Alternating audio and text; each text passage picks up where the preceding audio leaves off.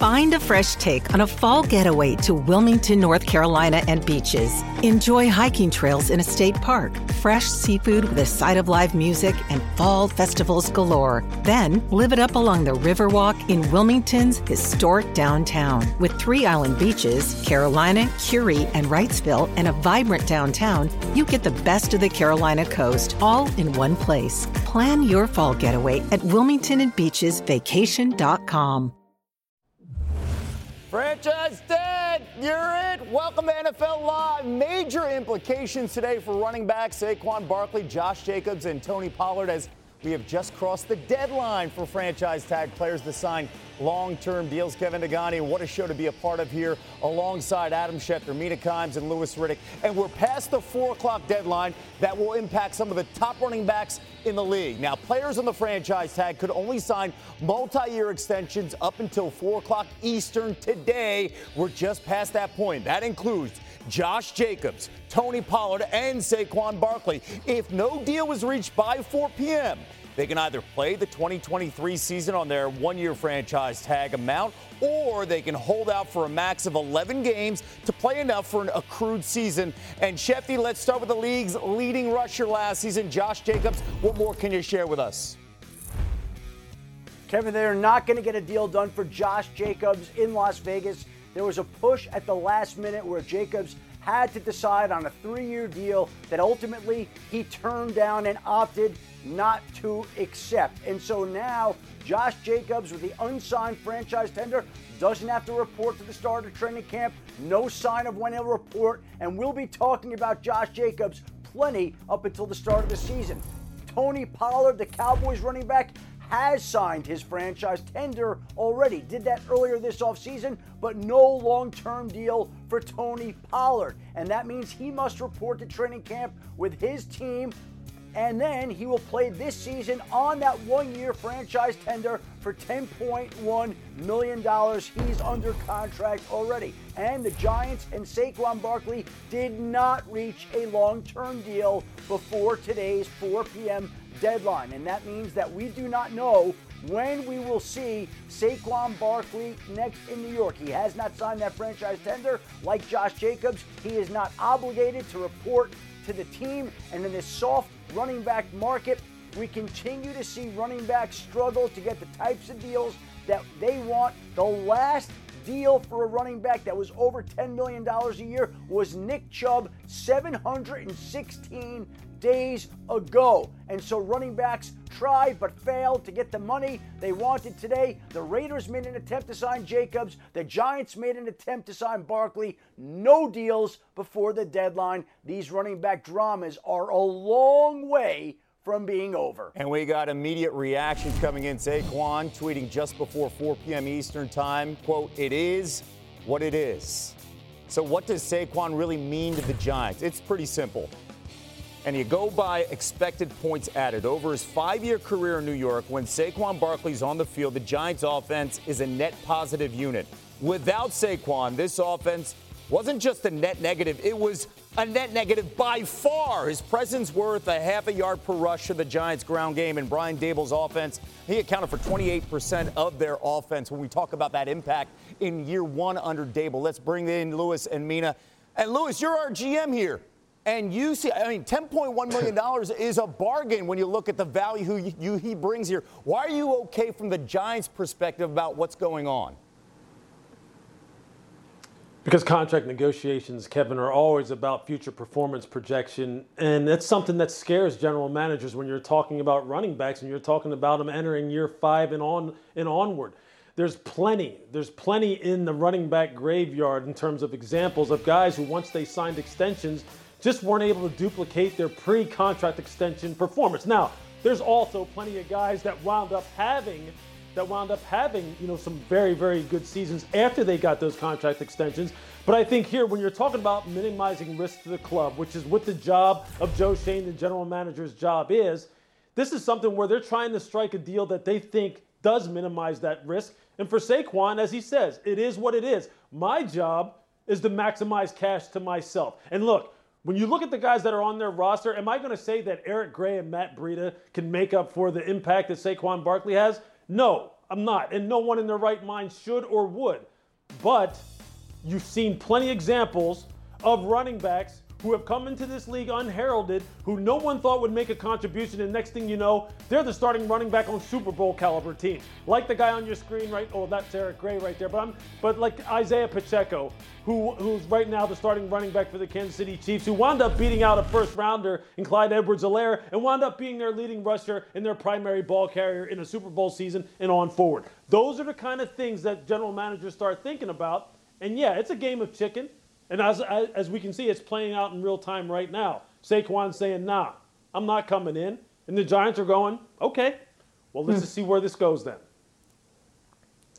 Yeah, Lewis is absolutely right about the ability of teams to get production from lesser paid players or rookies. I think of another player who's at the very top of that list, Christian McCaffrey, of course, went on to have some injuries after getting that contract. He's been fantastic in San Francisco in multiple capacities in a very unique offense. But when he left, the Panthers' rushing game did not skip a beat with D'Onta Foreman. In fact, they were actually better on the ground at times. Teams are aware of this. I was hoping that the Giants and Saquon could get a deal done similar to the Derrick Henry and Nick Chubb deals, which are really 2-year deals, around $12 million per, and we don't know what was offered, rejected, etc.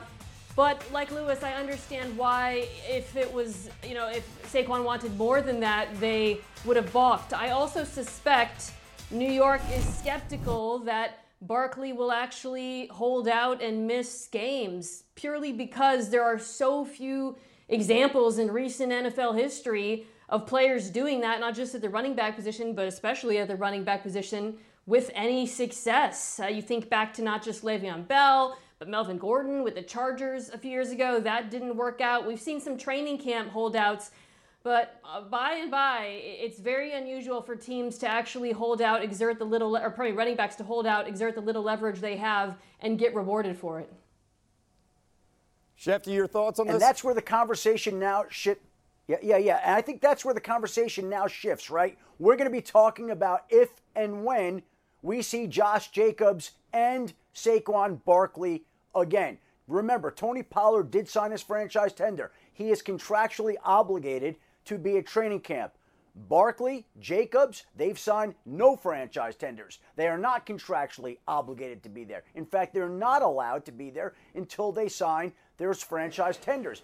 That watch is going to go on until the very end of the summer. These players will not be with their teams when they report to training camp. They probably will not be there for the first preseason games. And then the question becomes, will they be there and ready for week one, or are they willing to bypass game checks? It's a lot of money to bypass, but their sights are going to be set on becoming free agents after the season. That's going to become notable. Everybody makes business decisions in this particular case. The teams made theirs today, the players made theirs today, and now we see how it all plays out over time. It's not going to be fun for either player or either team that didn't get these long-term deals done today. To your point, it's not fun for the running backs. Great tweet from Jeff Darlington. For context, all the salaries are going up. 2015, a franchise tag for a running back was $10.9 million. It is now down to $10.1 million 8 years later. So everybody else is getting paid. This position continues to go down. Yep. Speaking of getting paid, let's talk about wide receivers. After weeks of speculation between the Titans and Patriots,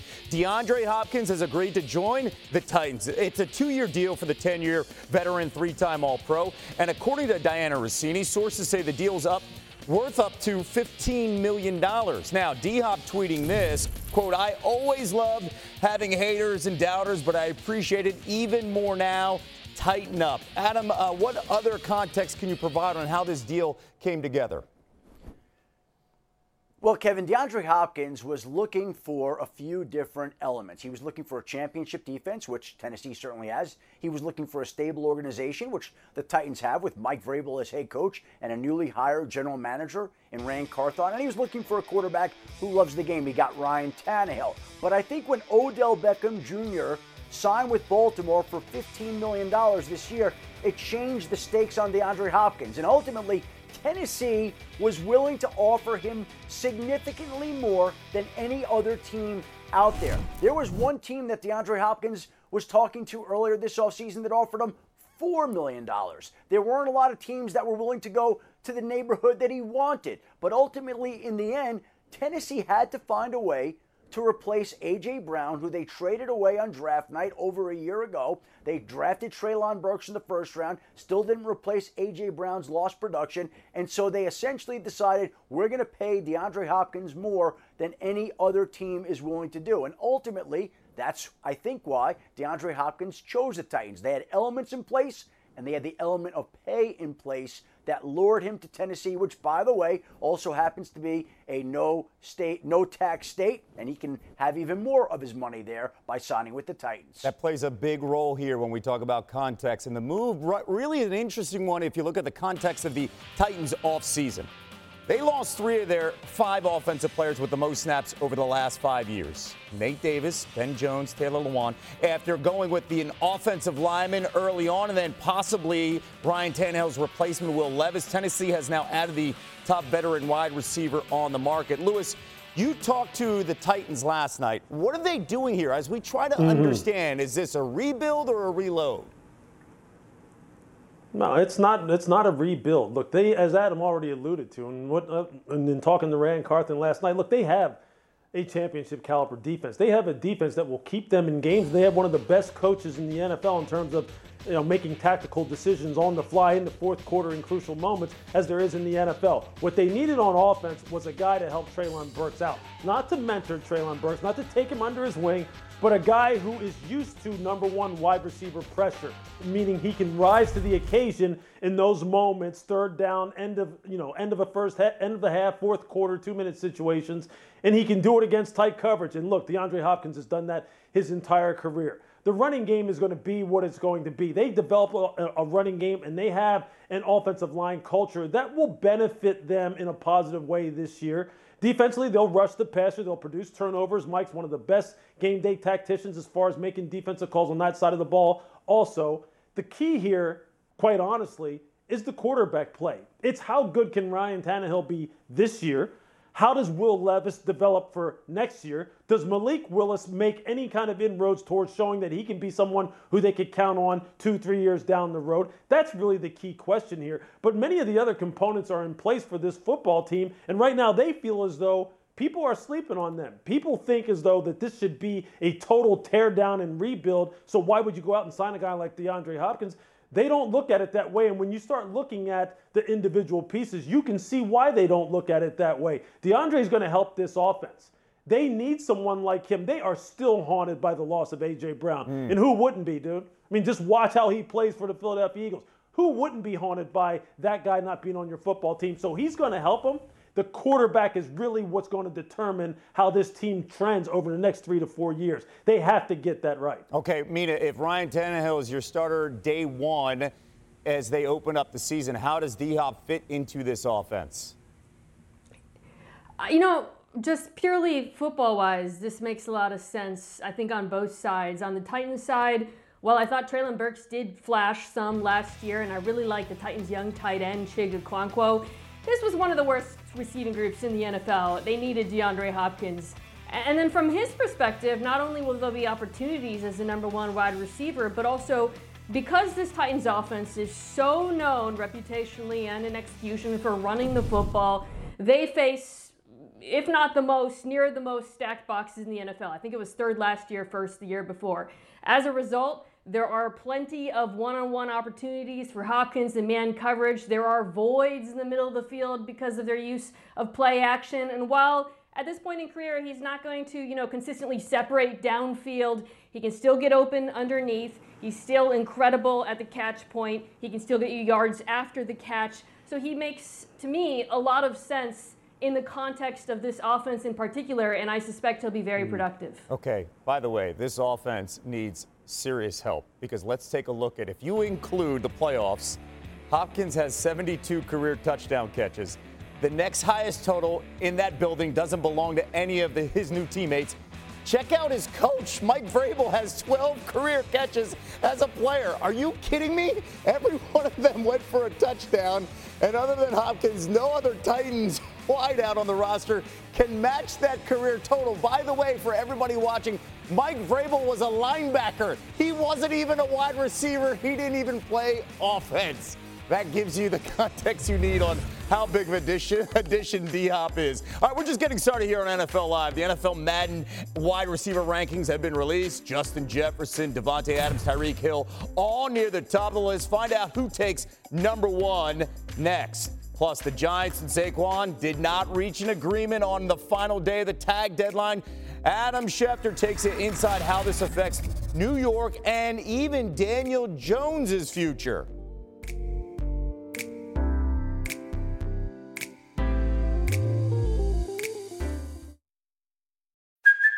Hey, it's Kaylee Cuoco for Priceline. Ready to go to your happy place for a happy price? Well, why didn't you say so? Just download the Priceline app right now and save up to 60% on hotels. So whether it's Cousin Kevin's Kazoo Concert in Kansas City, go Kevin, or Becky's Bachelorette Bash in Bermuda, you never have to miss a trip ever again. So download the Priceline app today. Your savings are waiting. Go to your happy place for a happy price. Go to your happy price, Priceline. Yeah. You know you need protein to fuel results, but it's not easy when you're drinking the same bland, chalky shake every day. Stop punishing yourself and get to GNC for the best protein in the game, including all the hottest brands and crave-worthy flavors that'll keep you coming back for more. We're talking protein that legit tastes like cookies, your favorite cereals, indulgent desserts, and more. So bust out of your protein rut and actually look forward to those shakes with unbeatable protein at unbeatable prices. Fuel your fitness with protein at GNC. Yeah. Hands off to Jacobs, stutters to the right, burst through the hole, he's off to the races! There's no one in the NFL who can really match this guy. There's nothing he can't do. He should be in the 99 club soon. In traffic, he says, give it to me! Woo! Woo! Kevin Agani in studio each day this week. We'll be unveiling the top 10 highest rated players in Madden NFL 24 today. It's the wide receivers. So let's get to it. Mina at number 10, Amari Cooper. Yeah, you know, his year kind of flew under the radar because the Browns didn't have a great season, but he was still incredibly productive, still one of the best route runners in the NFL, wins at all three levels, explosive with the ball in his hands. Another 91 Lewis at number 9. It's A.J. Brown. This guy's like the Incredible Hulk playing wide receiver. He can win in any environment you want. You want him to catch and run, he'll do that. You want him to run deep and catch the deep ball, he'll do that. Whatever you need. At number 8, 92 overall, Terry McLaurin. You got to consider how good this guy was despite the quarterbacks who have been throwing to him. Quarterbacks, by the way, last year who averaged 20 points higher in passer rating when targeting McLaurin versus everyone else. Lewis at 7, Duke Titan D-Hop at 93. One of the best contested catch wide receivers that I have ever seen play football, period. The guy has got hands that have stickum on them. Jamar Chase at number 6 with a 94, Mina. He's just so complete. He's got the size, the speed, the separation ability, the strength. He's just a big play waiting to happen every time you throw the football. Okay, at 5 here, Cooper Kupp with a 96, Lewis. Yeah, pound per pound, one of the toughest, if not the toughest player in the NFL, regardless of position. They ask him to do things that they don't ask tight ends to do on a regular basis. He can block, catch, he can run with it after the catch. This offense has no chance without him on the field. Another 96, Stephon Diggs here, Mina. I think you can argue pretty credibly that Stephon Diggs is the best route runner in the game. There's just so much nuance to what he does in terms of how he sets up defensive backs. Exceptionally skillful receiver. How about this top 3, Lewis? Davante Adams with a 97. The guy's an absolute magician at the line of scrimmage with his feet and his ability to separate from press coverage. He can make contested catches. You know they're throwing the football to 17, and he makes the catch every time. Number 2, Tyreek Hill with a 98, Mina. That makes sense. Leaves Kansas City, doesn't lose a step, completely changes the way defenses play. Miami, he's a big part of the reason why Tua ranked so high in every deep ball category last year. The only receiver in the 99 club, Lewis, it's Justin Jefferson. Look, I think he showed you against the Buffalo Bills last year up there in Orchard Park why he's a 99. He's never covered. If the ball's anywhere near him, he'll go up and snatch it one hand, two hands, probably no hands. He might be able to catch this with his leg. He's one of the best in the league. And Jefferson, we see with this tweet, look at the custom Club 99 cleats. That means something when these guys all trash talk about who's better and who's not. So looking very clean as Justin Jefferson's feeling really good with the 99. The only guy, as I mentioned, in that club. Mina, when you look at the rankings here, there's going to be a lot of conversation because many of these guys, they play, they talk. Who's the one person in this top 10 that maybe should be ranked higher? Yeah, it's a good list. Wide receiver play is outrageous in the NFL right now is my main takeaway. But if there was a guy I would move, I would probably put A.J. Brown a couple ranks higher. Just because, to me, he is so complete. The size, the speed, separation ability, the impact he had on this Eagles offense, both as a deep threat, but then also what he was able to do with the ball in his hands as part of their RPO game, stretching the field both vertically, horizontally. So reliable for Jalen Hurts, such a key factor in why Hurts took the leap he did this year. If I was building a team from scratch, he would probably be one of the wide receivers I would look to first. Yeah, Mina, you pretty much stole everything I want to say, but I'm just going to kind of try and say it a little bit differently. The guy is an absolute freak show. He really is. Look, he can win in the slot. He can win at X. He can win at Z. He can run. He can win going across the middle in traffic. He can win on the pivot option routes with his foot quickness. He's a guy who can win deep on the outside go routes, the 9 balls, outside the numbers, down the field, as you see right here on your screen. He'll make those contested catches. When he was in Tennessee, the game plan for going against A.J. Brown was always all the in-breaking routes, the shallow crosses, the digs, the deep posts. That's what you have to take away because he's an in-breaking route running specialist. Well, then, just when you take that away, he goes and he stutters you inside and then just takes it up the field and he can beat you that. There's nothing he can't do. I would put him in the top 5, quite honestly. I think he's a top 5 wide receiver as far as the rankings are concerned. I love this segment. I didn't even have to say anything, and I completely agree with everything you guys just said. Well done. So who just missed the top 10? How about CeeDee Lamb and Mike Evans both have matching 90 grades? Pair of teammates here with the Chargers and Keenan Allen and Mike Williams, as well as Tyler Lockett and DK Metcalf. At the bottom here, how about very underrated and some value there? Amon-Ra St. Brown and Devontae Smith both getting 87 overalls. That is a stunner. Tune in all week across ESPN as we continue to unveil the highly anticipated Madden ratings, and scan the QR code on the screen for more exclusive Madden NFL 24 ratings, content, and coverage. Tomorrow, tune in. Get up as they reveal the next member of the coveted 99 Club, and join us back here on NFL Live tomorrow as we unveil the top 10 edge rushers. Ahead on NFL Live, Josh Jacobs and the Raiders fail to reach an agreement before the franchise tag deadline. Find out what this means for his future in Vegas.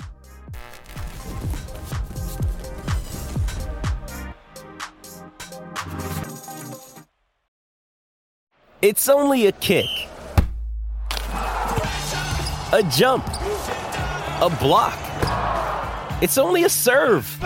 It's only a tackle, a run. It's only for the fans. After all, it's only pressure. You got this. Adidas.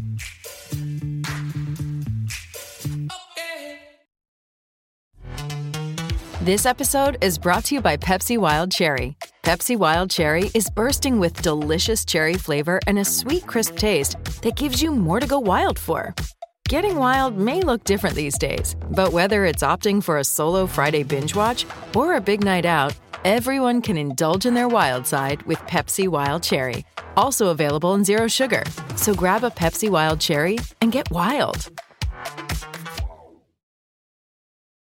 Kevin Negandhi back with you. ESPN Fantasy Football is the #1 fantasy game, and with the season right around the corner, get your league started right now at ESPN.com/fantasy football. Back to our top story of the day. The deadline for franchise tag players to sign long-term deals just passed at 4 p.m. Eastern time. Major implications for some big-name running backs today. And back here with Shefty. Adam, what went down with Josh Jacobs and Saquon Barkley?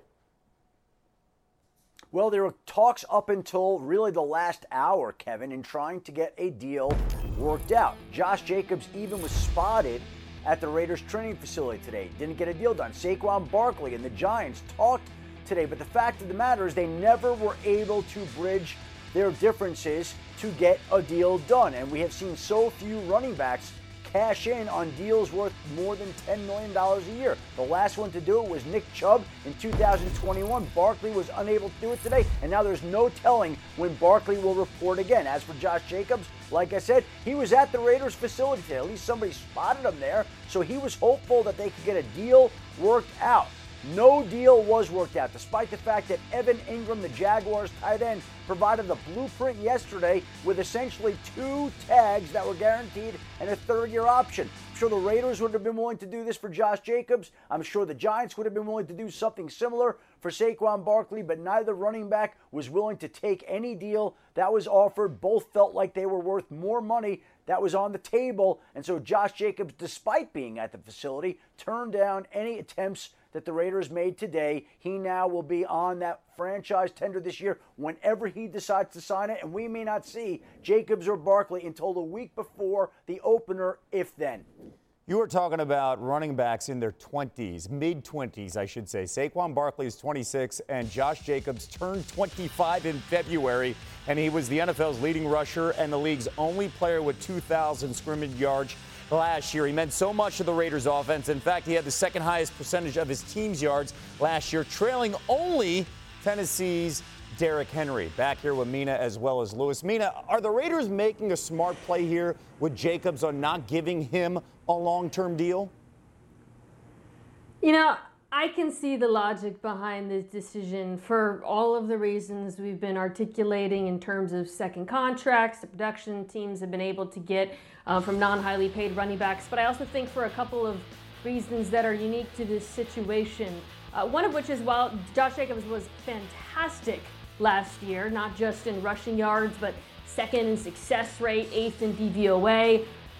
Those years were that season was much more productive than the prior ones. He's never finished in the top 10 DVOA aside from that. And then a big part of the reason why he had so many rushing yards is he carried the football 340 times. And unfortunately, the history of rushing production after running backs carry the ball that much, even at such a young age, is not good. It usually does fall off of a cliff. He might defy that, but I'm just saying these are probably the reasons that Las Vegas leaned on in making this choice, setting aside also their uncertainty in how competitive they are this year and beyond.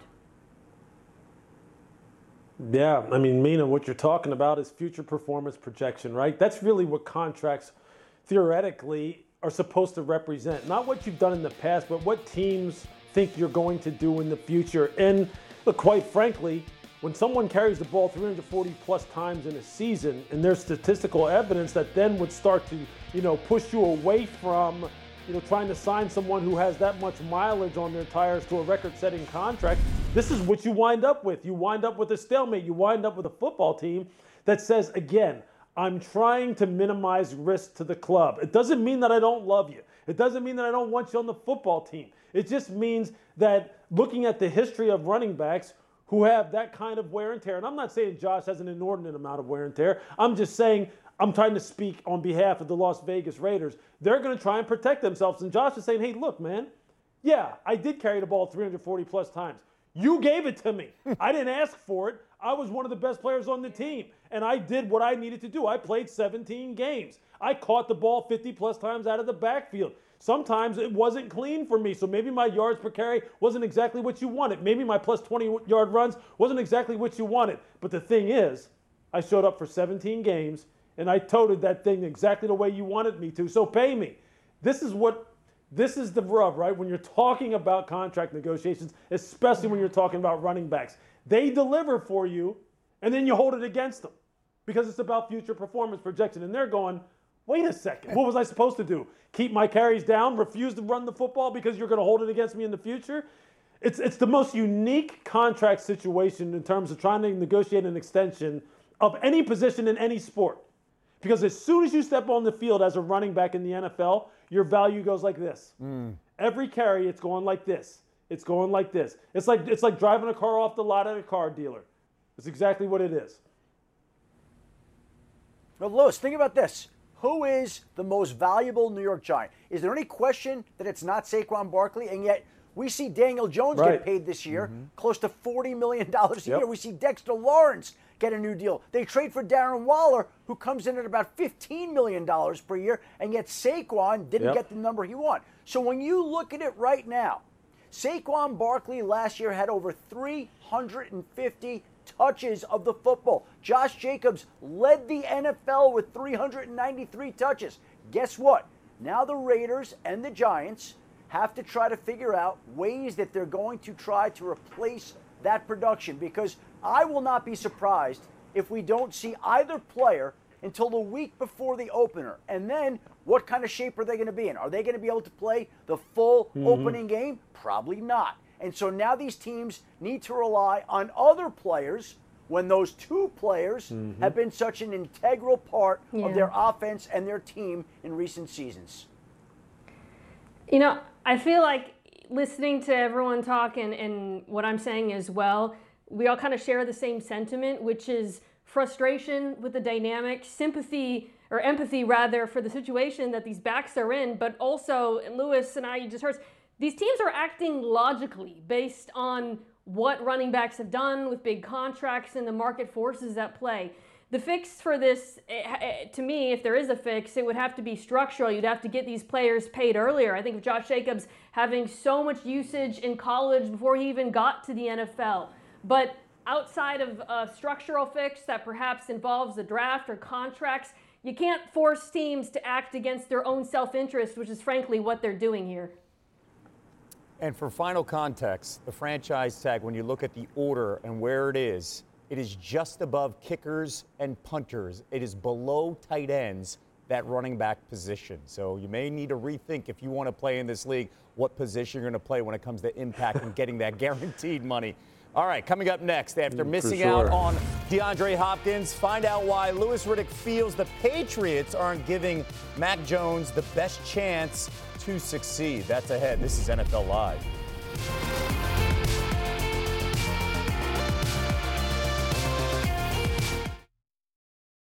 Reggie White, who's a defensive end for the Green Bay Packers, says that the firebombing of his church in Knoxville, Tennessee this week was the work of racists who may have been trying to hurt him. First there was one fire, then there was another, then there was another. It wasn't just Reggie's church that burnt down. Hundreds of churches burned in the 90s. I think we have a major problem in our country that we don't want to admit, and that has to do with racism. Was this 1996 or 1956? 30 for 30 podcast and Anscape presents Through the Flames. Listen now wherever you get your podcasts. ESPN Tournament Challenge is here. And guess what? I'm doing my bracket right now. Making picks, predicting upsets, winning my bracket group, and leaving my old life as a part-time voice actor behind. Hey, you never know. And if I can do it while recording this awesome commercial, you can too. Anyone can bracket. Download the ESPN Tournament Challenge app to play the #1 bracket game. Presented by Capital One. The top receiving catch on the free agent market has been hauled in. DeAndre Hopkins will be a Titan. Tennessee was willing to pay more than any other team. They're going to win a division with DeAndre Hopkins. Is it caught? Oh my goodness, it's caught! DeAndre Hopkins caught it for a touchdown! He's one of the best wide receivers in the NFL. Any ball thrown in his vicinity, he's going to catch the ball. One-handed touchdown catch! Come on, yo!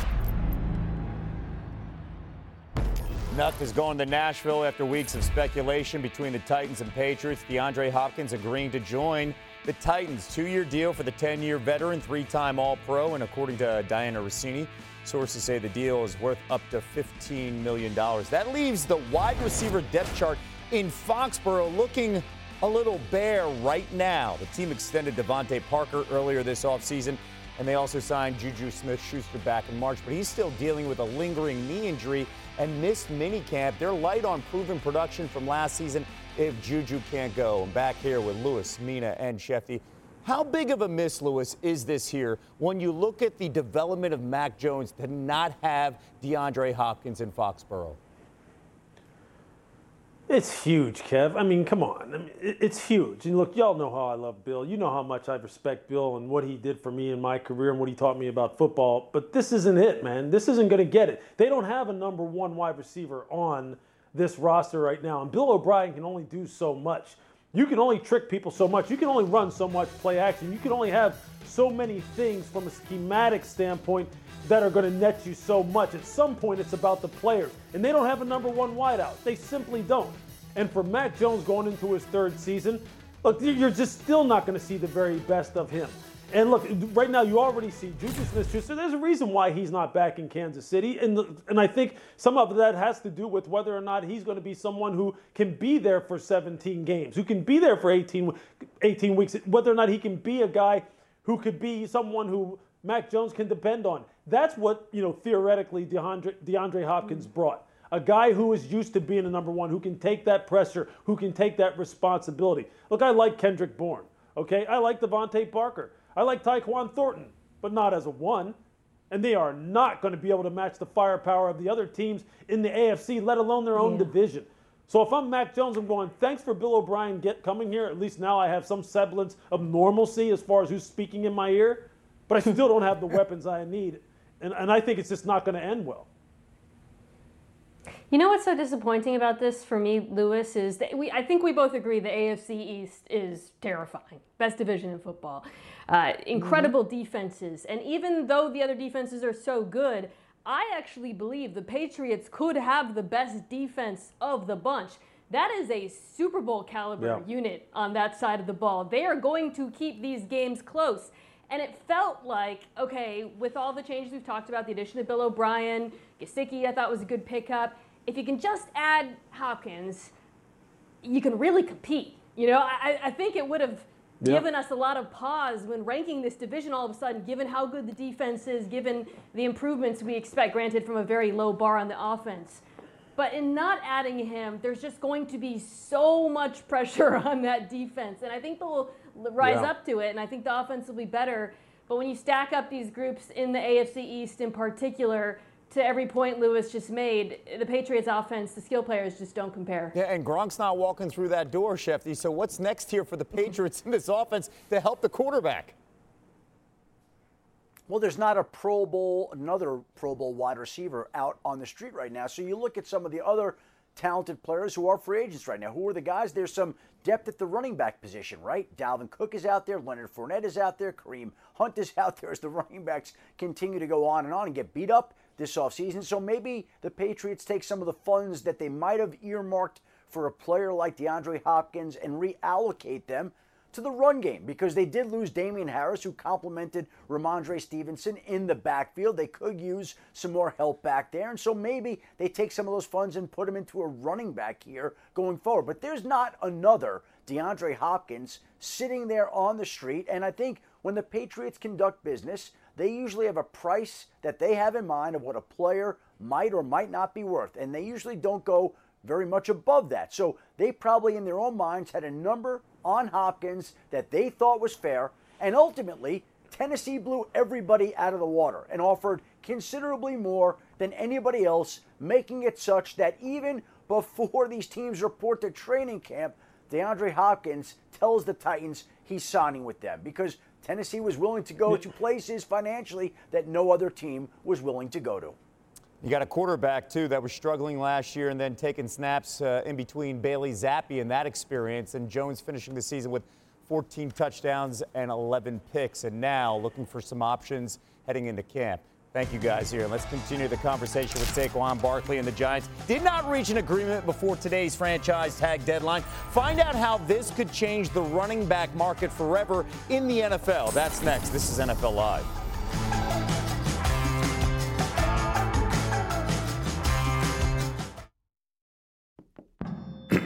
ESPN Tournament Challenge is here. And guess what? I'm doing my bracket right now. Making picks, predicting upsets, winning my bracket group, and leaving my old life as a part-time voice actor behind. Hey, you never know. And if I can do it while recording this awesome commercial, you can too. Anyone can bracket. Download the ESPN Tournament Challenge app to play the #1 bracket game. Presented by Allstate. Death is the only punishment here. Now streaming. FX's Shogun. My master asks, what do you seek here? To vanquish our common enemies. Based on the global bestseller by James Clavell. War is coming. epic saga of war, passion, and power. Let it come. FX's Shogun, now streaming on Hulu. The Ultimate Fighter continues to heat up inside and outside the octagon. Team Chandler's veterans undefeated after 7 weeks against Team McGregor's prospects, going for the first clean sweep in the Ultimate Fighter history. The 8th episode premieres Tuesday, 10 Eastern, 7 Pacific on ESPN, and is available immediately following on ESPN+. All right, we're past that huge 4 o'clock deadline. Players on the franchise tag could only sign multi-year extensions up until 4 o'clock Eastern today. That's Josh Jacobs, Tony Pollard, and Saquon Barkley. If no deal was reached by 4 o'clock, they can either play the 2023 season on their 1-year franchise tag amount, or they can hold out for a maximum of 11 games to play, enough for an accrued season. And let's bring back Adam Schefter. What happened in Vegas between Josh Jacobs and the Raiders, Shefty?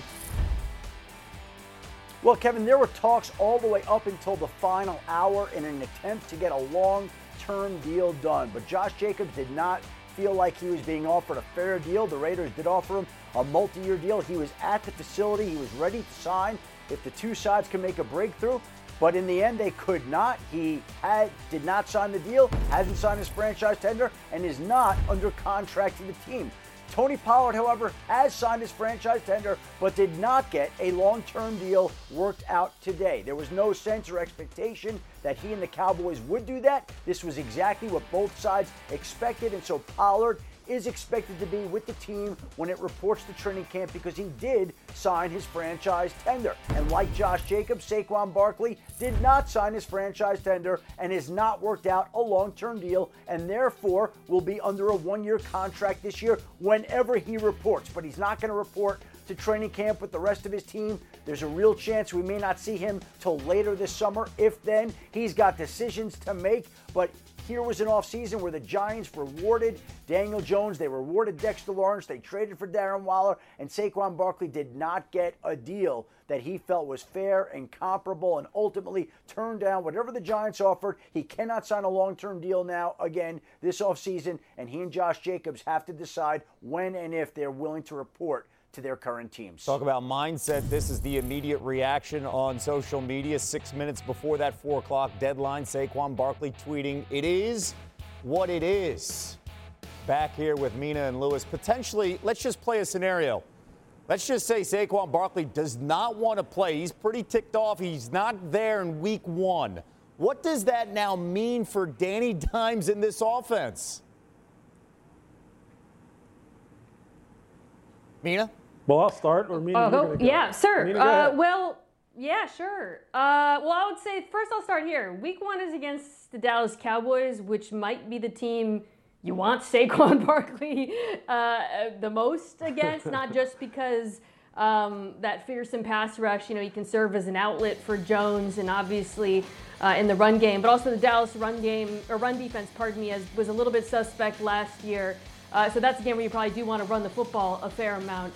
I was really looking forward to watching this Giants offense with Saquon Barkley this year, because last season, defenses, frankly, did not respect the passing attack downfield. They faced a ton of stacked boxes, ton of single high coverage because of Barkley and also the threat of Daniel Jones running. And the hope was, with some of the additions that they made at receiver and the tight end, which I think Lewis is going to talk about, there would be more room for Saquon Barkley to run. But without him, defenses don't have to account for both threats as much, so it makes them easier to game plan against, and it would undoubtedly have an effect on them.